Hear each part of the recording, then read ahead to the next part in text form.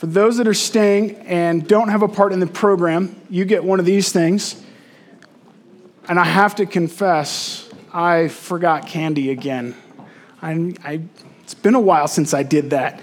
But I still want to see it. If you fill out the blanks there, and you can come and see me at the back, and I will give you a thumbs up. And maybe I'll remember candy next week, because I love seeing those. As we round the corner closer to Christmas, we're a month away from Christmas Eve. I just want to draw your attention. We have these two resources at the back. This one's just a very simple, the true story of the Nativity, and just beautifully points to Christ coming as Savior. Just an easy thing. Grab one, throw it in your pocket, have it with you as you're having conversations. It's an easy thing to hand out, to leave with somebody. This one's a little more involved, just a mini booklet. It's the Case for Christmas. That's Lee Strobel, the same guy that did the Case for Christ. And maybe you've got a coworker who's like, really, you celebrate Christmas? You actually believe that's true? This is a great resource to say, you know what? Maybe give it some thought. Just give this a read, and maybe read it yourself so you can pass it off to them and say, hey, let's talk about it afterwards. So those are at the back, and as we're putting them out, I'm realizing, boy, if nobody takes these the next couple of weeks, they're going to be here until next Christmas again. So get rid of them. Let's take those. But if you take it, you're promising to give it away and not just to hang on to it. But we're turning into Philippians this morning. I wonder how many of you, I thought we'd have all the kids. We have a couple of kids with us this morning, just a few. How many had a fight this week? Or maybe an argument? Every child in my house has to put their hand up. Yeah. How about this morning? How about for parents? I want to ask you to raise your hands. How many had an argument this week? Or maybe to be a little broader, how many have relationships that are not what they should be, that are not functioning well? There's conflict, there's tension there. We know that feeling, all of us. There's a lot of relational tension, even within the church. And to the point, sometimes, where churches split. Bodies of believers like this one draw a line down the middle, and half of us are going this way, and half of us are going that way, and we're going to have nothing to do with each other. Over even sometimes the smallest of things. Or other times, maybe not as obvious, but sometimes just as damaging, it just kind of simmers under the surface, and there's just this air of tension. There's this lack of unity. And we continue on like that awkward Thanksgiving dinner where there's two family members who have just kind of agreed not to fight, but everybody knows it's there. And we live in this world of conflict. That's part of living in a sinful world. We're not going to escape it. But as the church, we should be overcoming it. And I think that's the beauty of what we see as we push into Philippians chapter 2. Turn with me there this morning. We're actually going to start kind of reviewing. Turn to Philippians chapter 1. We're going to look at verse 27. If you don't have a Bible on you, just throw up your hand. One of our ushers will put one into that hand. We want you to have God's word in front of you, open, so that you can see it. It's not about what I have to say. I have nothing to say. But we want to encourage you, Terry. I think there's one up here. Peter, did you need one? You good? Okay, I thought I saw. So, yeah, it's about God's word. And I have nothing of value. This is all I've got. And so if you get halfway through the sermon and you're like, man, this guy has not said anything that isn't written here, then it's mission accomplished. That's my goal. Because you don't want to know what I have to think, neither do I. Philippians 1, 27 to 30, we looked at last week, talks about a life lived worthy of the gospel, a life in proper response to the fact that Christ died for our sin. And that's number one. That's our absolute. That's our calling. That's our identity. That is God's will for your life, a gospel-worthy life. And then he defines that as standing firm in our faith, not being moved, not getting pushed back, not moving on what we believe and what we stand for, and then striving forward for the faith of the gospel, growing in maturity, growing in strength of faith and in knowledge and understanding and depth of faith, moving forward as the church and seeing people saved and coming to be part of the church. And then finally, not being frightened in anything, being fearless in our faith, standing firm and striving forward. There's just absolute confidence that even if it costs us our lives, this is what we're after, because we know that God is in it and God is over it, and that even our suffering is from Him and His grace. And we have this one singular focus, to live a gospel-worthy life, a life that honors Christ. And I can do that if you let me live, and I can do that if you kill me, and I can do that if you make me suffer for Christ, so bring it on.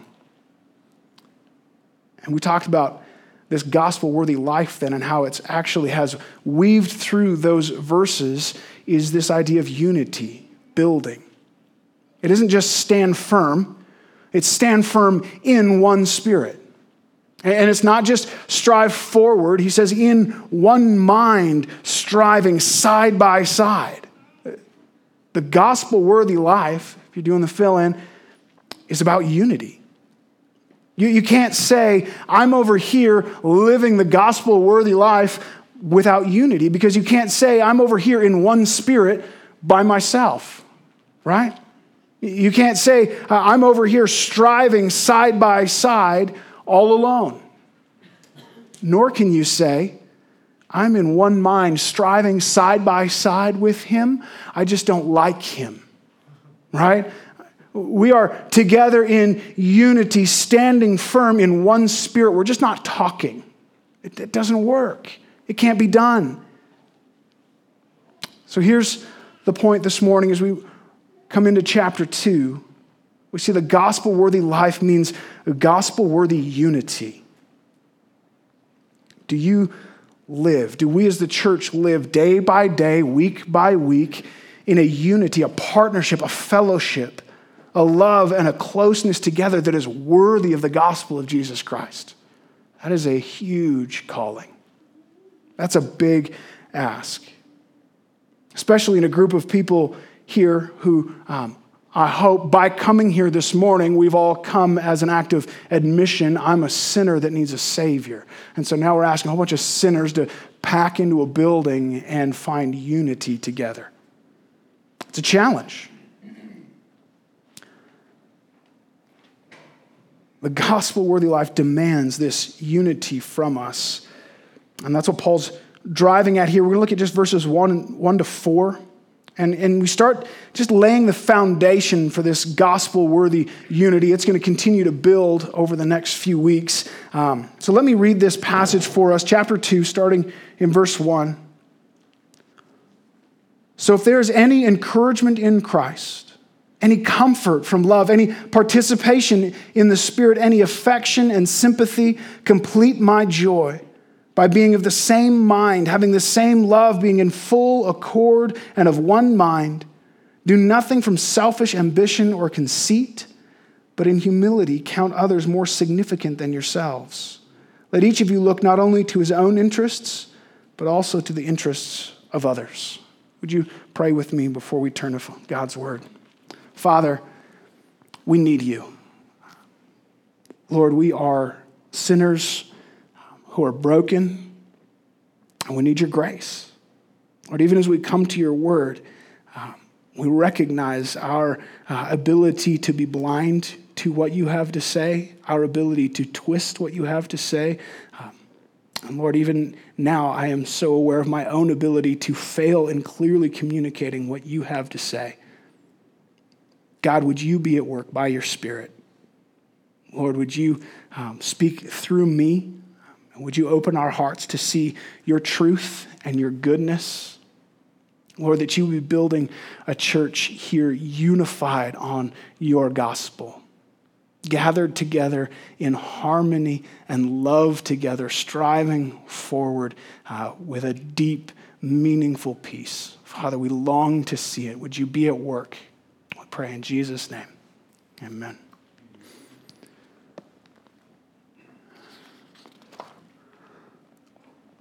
So we look at this passage starting in chapter 2, verse 1. It's interesting how Paul approaches this. Why is verse 1 even there? You ever ask that question as you're reading through Scripture? Like, why is that there? What's its purpose? You have to remember, he's not typing on a computer. He's not sending an email. It's way too easy for us today to just kind of go on and on because it's easy to do. That's not Paul's world. Writing materials are expensive. It's laborsome. This is work. Why does Paul not leave this out? Because he could have very simply gone from verses 27 to 30 and just skipped to verse 2. Saying, because the gospel-worthy life is standing firm and striving forward, complete my joy by being of one mind. Just do it. Go. But this is actually really typical for Paul in how he writes and how he teaches in the church. He so frequently does this where he builds the root before the fruit, right? He gives us the root here of gospel unity. And what I mean by that is that he talks about what is true, what's required before he gives us, what's true before he gets to what's required. He gives us the why before he gives us the what. If you're a grammar nerd, he gives us the indicative before the imperative. So, kids, this is what I have in your fill-in. He tells us what's true before what to do. Some of you already tried to put required in there. I'm sorry. He tells us what's true before he tells us what to do. And the difference is significant. It's so important. Number of Paul's entire books are actually laid out this way. If you're reading Ephesians chapter 1 to 3 are all about this is who you are in Christ. This is what's true about what Jesus has done on the cross and building the church. And then chapters 4 to 6 is here's what to do about it. Here's how to live in light of that. The book of Romans, chapters 1 to 11 is indicative. This is what's true about the sinfulness of man and our need for a Savior and what the cross accomplished. And then verses 12 to 16 are the imperative. Now go, live it out. And so we have this kind of very mini version of that here. Verse 1 is the indicative. It's the root. This is the truth that should drive and underpin what he's about to command. So verse 1, as Paul says, if here, so if there's any encouragement in Christ, it's not really a question. That's an assumption. Kids, it's like when your mom tells you, if you want to eat supper, you'll clear the table. She's not wondering if you want to eat supper. She's saying, because you want to eat supper, clear the table. And that's the reason Paul starts here. This because statement is so important. And it's our unity depends on these truths. Our unity depends on these truths. So we should have unity, and we can have unity in the church because these things are true. Or to put it another way, maybe a more convicting way, when we lack unity in the church, when we have tension and strife between us as believers, it's because we're not believing and walking in these truths. We've put them aside. We've in some way acted in a way that says, I don't really think that's true. So this is where we need to start. This is the root of it. These are the truths that are the foundation of what he's about to command in unity. And the first truth is this: you have encouragement in Christ. Now, encouragement has two sides to it. If I'm encouraging you to do something, what am I doing? I'm telling you to do it. It's almost a command. I really encourage you to go do this. On the other hand, if you're struggling and having a hard time and you're feeling weak and sad, and I come and encourage you, I'm helping, I'm strengthening you, I'm lifting your spirit.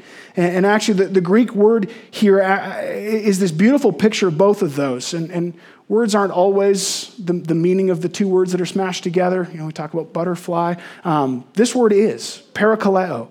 Kaleo means call. Para means alongside. So encouragement in a biblical sense is to call someone alongside. And what a great picture. Kids, you ever go for walks with your family? Maybe a long walk, maybe a hike out in the mountains. What happens when you or maybe your younger brother or sister starts to get tired, starts to fall further and further behind? What does your dad do? I bet one of the things he does is say, hey, come up here, right? Come and walk with me. Come and hold my hand. He's calling you alongside himself. And there's a command to it. Come this way, walk a little bit faster, catch up to me. But there's also encouragement to it. It's so much nicer to walk with Dad, talk with him as you go, hold his hand. He keeps you from stumbling and falling along the way. He keeps you on the right path. And there's just something about walking with Dad. You all of a sudden start walking the same speed as Dad without even thinking about it. That's what we have in Christ. He's saying, come alongside me. It's a command and it's help in it.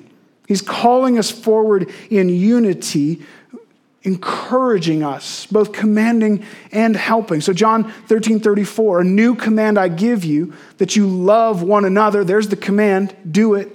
Love one another, have unity. But then he goes on, just as I have loved you, so you're also to love one another. I already did it.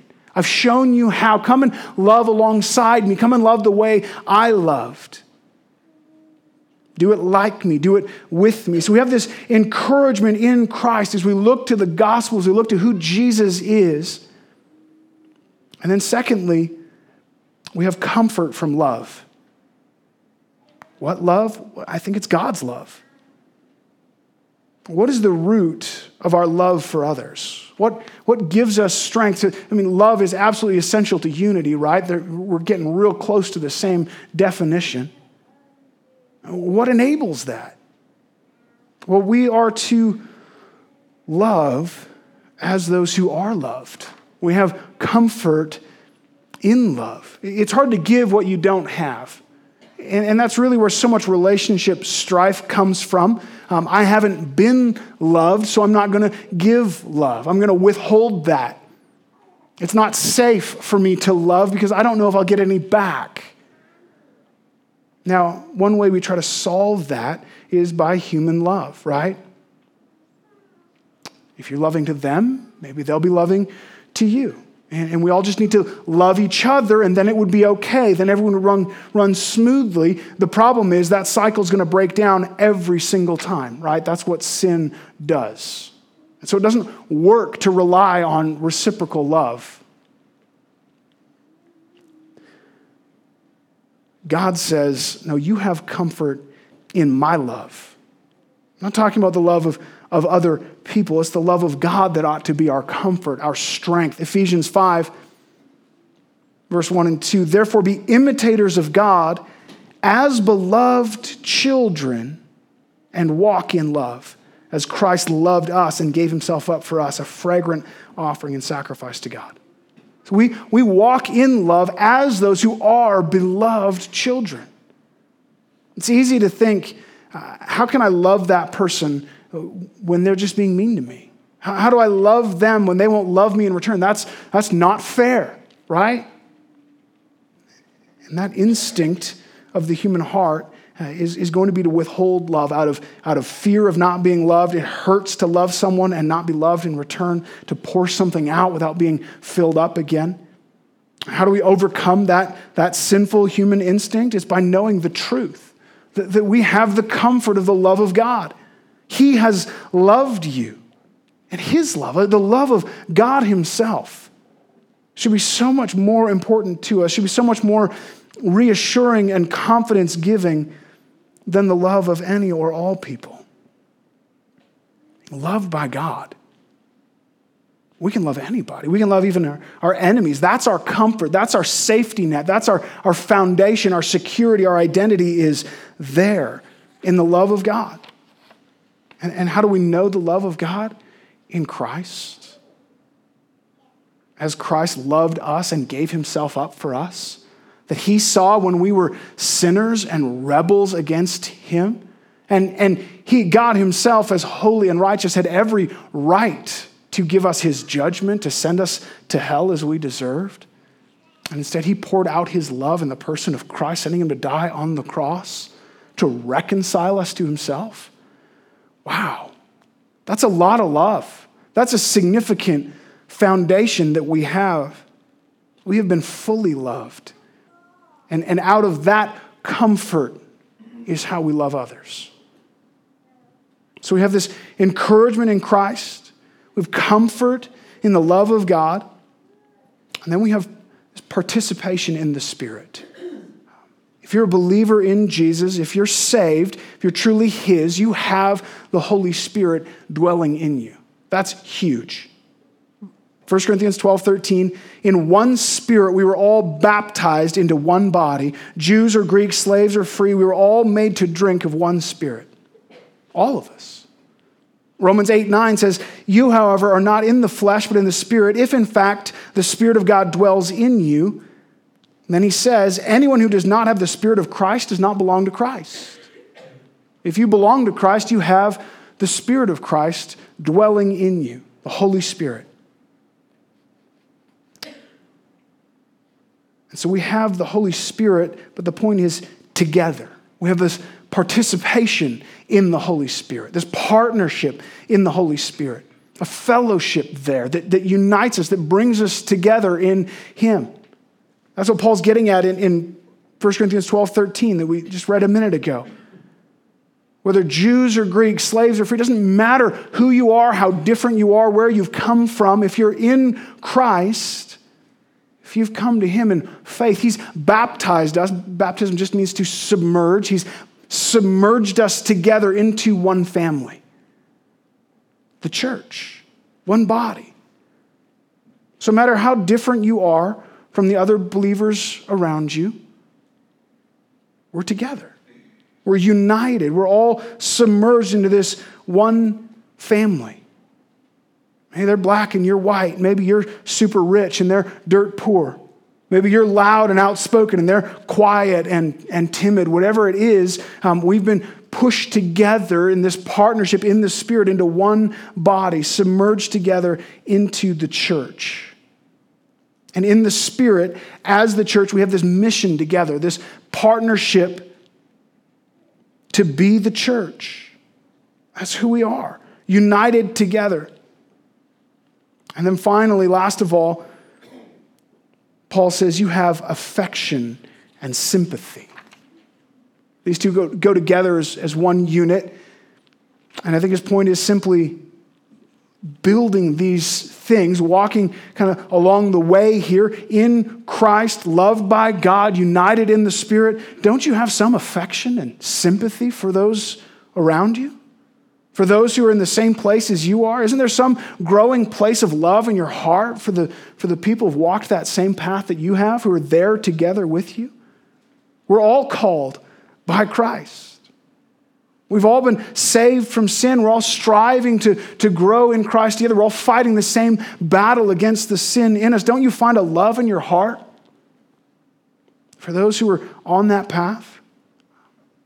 We're called to this true, deep, meaningful unity, again, not just on the surface, not just exterior, not just, hey, I know everybody, not just, I don't have a problem with anybody, but a real linking arms together.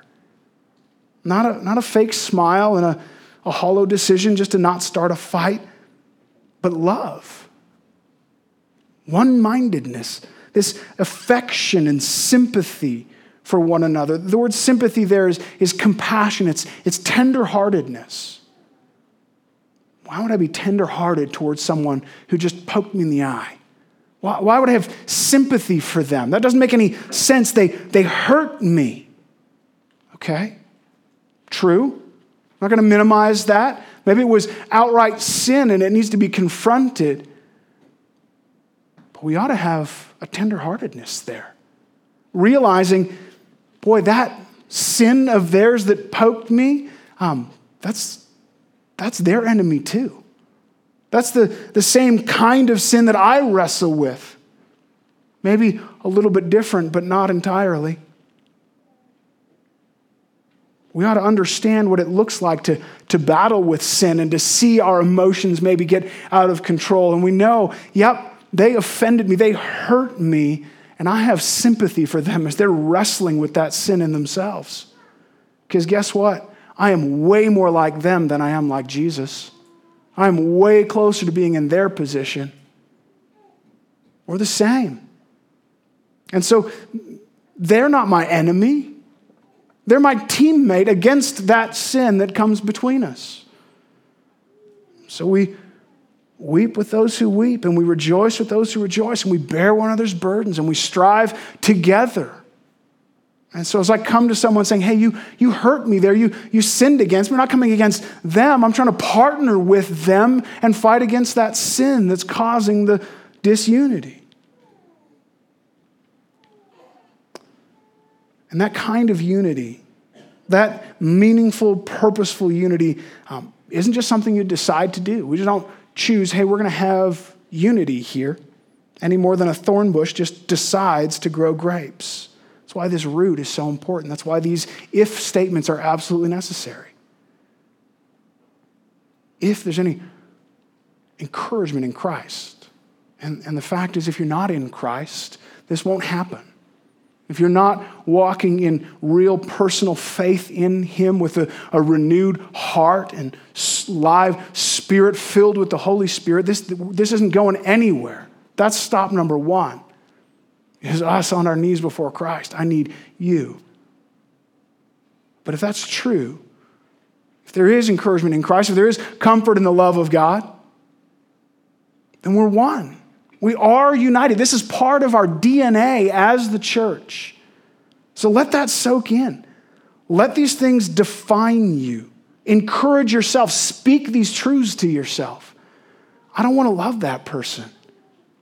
John, you have encouragement in Christ. You have comfort in the love of God. You have participation together with this person in the Spirit. Now do it. Now let's go. Let's act on that truth that builds this affection and tenderheartedness towards one another in the church. And only once Paul has laid that root, that foundation, reminding us who we are, does he then move to the fruit. And he hits this fruit in two stages.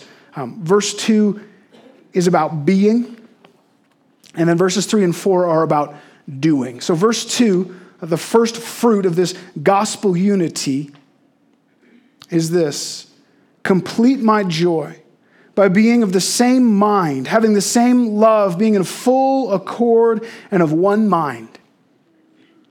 The first fruit of gospel unity is being of one mind.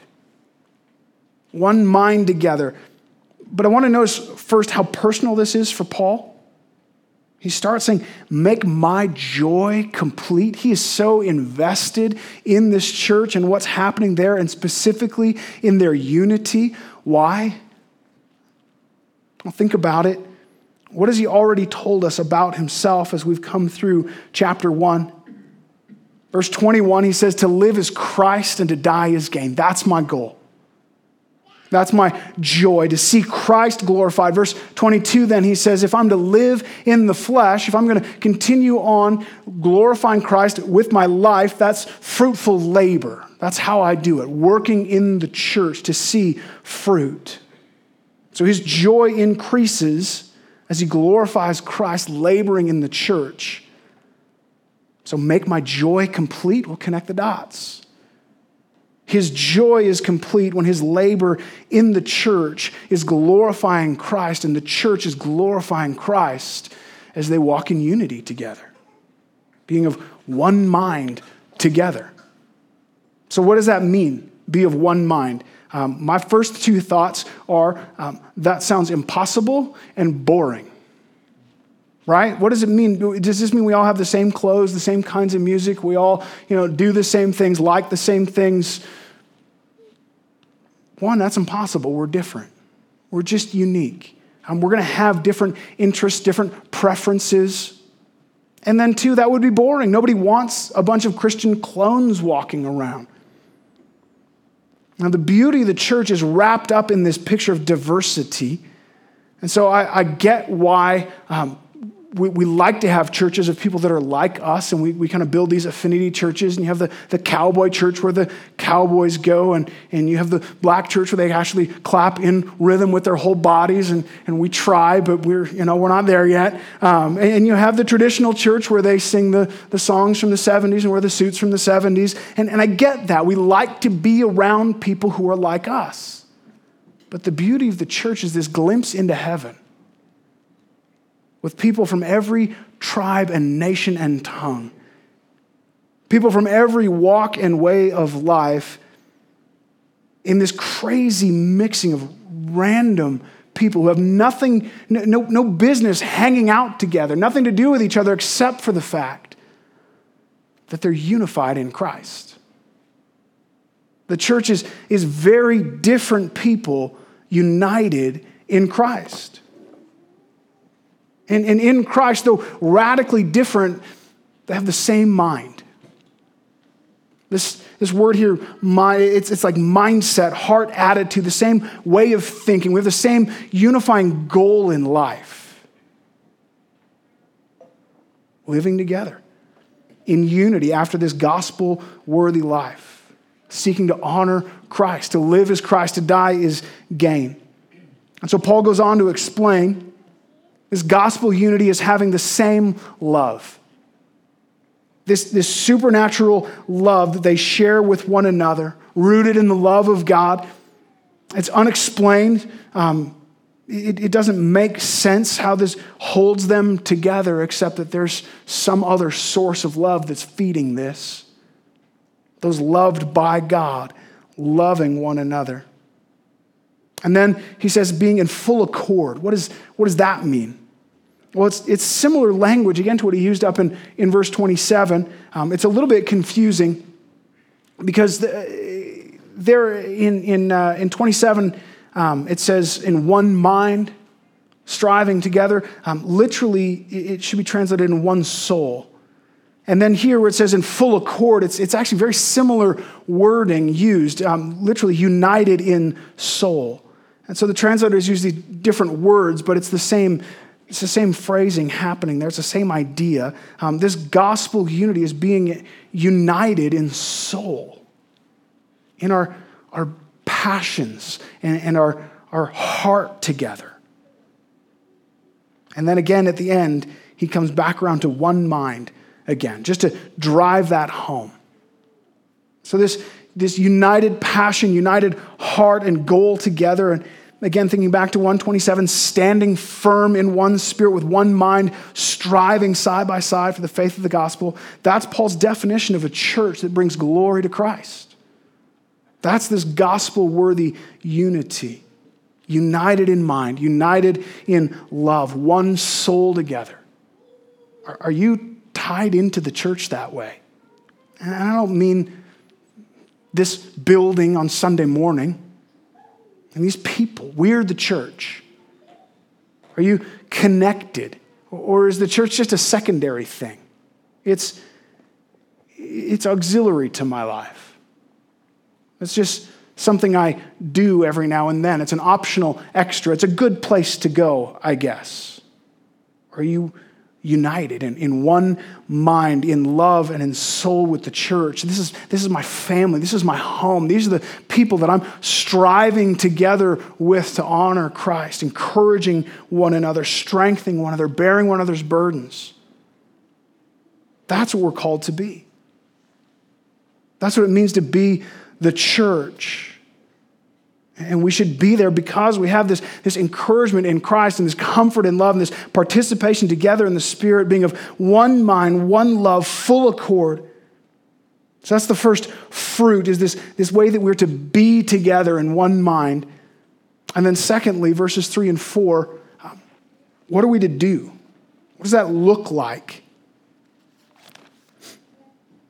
And Paul says, here's what it looks like. Do nothing from selfish ambition or conceit, but in humility count others more significant than yourselves. Let each of you look not only to his own interests, but also to the interests of others. That's this one mind at work. The second fruit of gospel unity is to live humble. He starts with a negative, do nothing out of pride and conceit. And then is the positive, do this, count others more significant than yourselves. And right in the middle is the key, in humility. Live humble. Do nothing from selfish ambition and conceit. That's tough. You ever just stop and think, why do I do the things that I do? Why do I drive like that? Why did that conversation go the way that it went? What drives you? Do you speak and act and serve and interact with others so that people will see you, be impressed by you, so that you'll get more prominent position or influence, so you'll get what's coming to you, so that people will be impressed by you? What motivates you? Are you building and protecting self? Or in humility, are you counting others as more significant? He explains more what that means. Let each of you look not only to your own interests, but to the interests of others. Do you count the interests, the needs, the concerns, the fears and hurts, the joys and comforts of others before your own? That's hard.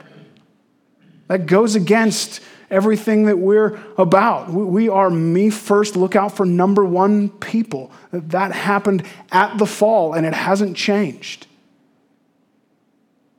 Humility calls us to think about others first. There's a real life sacrifice and cost to that. Giving of ourselves, focused on the interest of others. You wonder why people get married and they go, oh, that's harder than I thought it would be. And marriage kind of puts a spotlight on that, doesn't it? Then you think you got that under control and you have a kid. And kids don't let you put anything else first.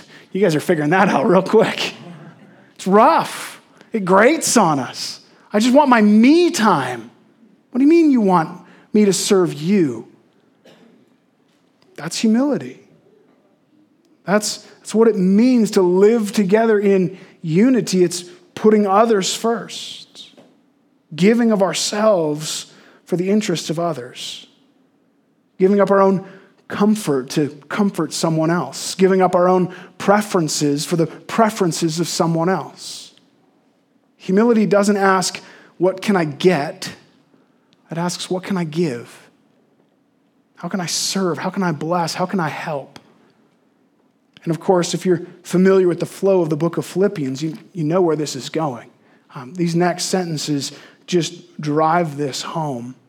What's our perfect example of considering the interests of others? The perfect humility is being like Jesus. So look at the progression here. He says, complete my joy, in verse 2, of being of the same mind. And then the end of verse 2, it's be of one mind. And then you peek down to verse 5, it's this mind. What is the same singular mind we're to have among us? It's the mind that's ours in Christ Jesus, who, though he was in the very form of God, did not count equality with God a thing to be grasped, a thing to be hung on to, but he emptied himself by taking the form of a servant and being born in the likeness of man and being found in human form. He humbled himself by being obedient to the point of death, even death on a cross. Talk about cost. Talk about giving up himself for our need. He took on the form of a servant, being obedient, even to death on a cross. Now, we're going to unpack that more next week, but you can't cut between these verses. The logic flows so seamlessly. But humility is to lay down your life like Jesus. We're back to John 13:34. A new command I give you, to love one another. Just as I have loved you, you also are to love one another. They're about to learn what that really means. How do we love one another the way Christ loved us? Well, by laying down our lives for one another. Really, what sacrifice is Christ asking you to make? What do you need to do to pursue this kind of unity in the church? What is it that you need to give up? And how small is it compared to what Christ gave up for you? Think about your relationship to the church, your relationship to the individuals in the church. What do you need to lay down to look to the interests of others? I need to lay down my desire for comfort in order to meet that person's need to feel welcomed and loved. I need to lay down my desire to protect myself, to keep my struggles and secrets safe, my desire for privacy and autonomy in order to meet the needs of others, to know what it's like to be walking alongside one another through this messy life, growing together. I need to lay down my desire to have a peaceful, easy life in order to meet that person's need, to have someone bearing their burden with them, walking together through a dark season.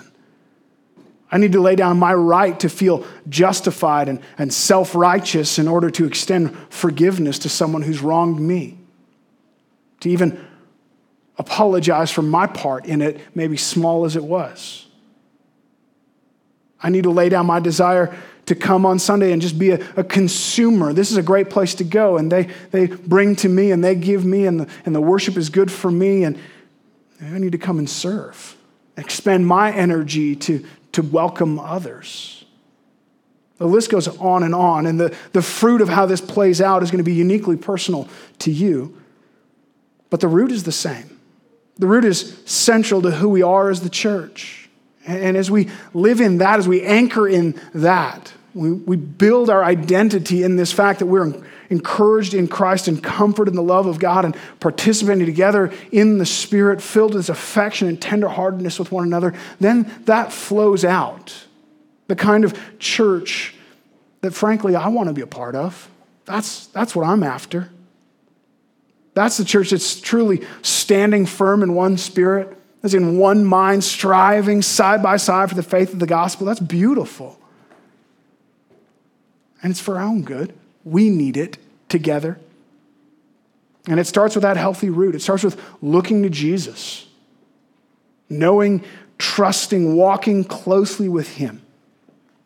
If we're not strong in that root, then the fruit is way off. We're not getting there.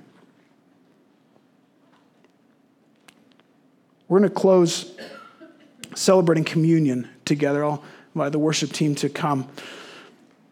Just reminding ourselves again of the cross. Reminding ourselves again of what it means that we're sinners who need a Savior and what God did for us. But don't miss that part of the imagery of communion as we celebrate is the unity of the church.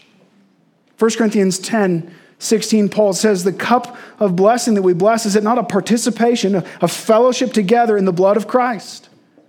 And the bread that we break, is it not a participation in the body of Christ? There's one bread. We who are many are one body, for we all partake of one bread. We come together all drinking and eating together and symbolizing our unity, our togetherness in this as a body, as a fellowship, united by the sacrifice of Christ. As we remember his death on our behalf, our salvation accomplished on the cross, we also declare this is what binds us together. That's why it's so serious, 1 Corinthians 11, as Paul begins to teach about the Lord's Supper, and he says, when you come together as the church, I hear there's division among you. And he scolds them, he chastises them. And he says in verses 27 to 30, whoever therefore eats the bread or drinks the cup of the Lord in an unworthy manner will be guilty concerning the body and blood of the Lord. Let a person examine himself then. So to eat of the bread and drink of the cup, for anyone who eats and drinks without discerning the body eats and drinks judgment on himself. That's why many of you are weak and ill, and some have even died. That's a terrifying passage. Do you come to communion without considering the body, without considering the unity of the church? Do you take communion declaring our unity together when in reality there's unresolved conflict. There's divisions among us. Paul warns, don't ignore that. Don't just brush that under the carpet, pretending everything's fine. That's dangerous. Because of God's discipline, some have become sick and even died. Now, I get it. Reconciliation takes two people. And sometimes the other person is simply not willing, and there's only so much you can do. And so the question isn't, do you have perfect harmony in all of your relationships? The question is, are you striving for that? Are you willing to do what needs to be done? Are you coming in repentance and doing all that you can do? Or have you been sinfully refusing to forgive, sinfully refusing to reconcile, and holding on to that division? And maybe that's some here this morning. I don't know. Maybe you need to pass on communion because it would be a false statement about your unity in the church. And you just kind of sit this one out so that 2 weeks from now, when we celebrate communion again, you can do it right. You can come back having repaired and restored those relationships, or at least having done all that depends on you, and rejoice and celebrate it in truth and honesty in a way that honors the Lord. Maybe that's some here this morning. But for all of us, this communion is a beautiful picture of who we are as the church. This is that reminder, again, painted in front of us, of the encouragement we have in Christ, the comfort that we have in love, the participation we have together in the Spirit. Lord, we are so grateful and amazed at what you have accomplished on our behalf, to see the Lamb of God in my place on the cross for my sin, that we might be raised to new life. God, what hope, what glory, what comfort is there. Lord, help us to live rooted in that truth, resting in that. And Lord, that flowing out of that would come a beautiful unity in the church, a love for one another, where tenderheartedness is rich, where forgiveness is quick, where love is poured out. We're striving side by side for the faith of the gospel, that your name might be proclaimed, Lord. We praise you, Lord. We pray in Jesus' name.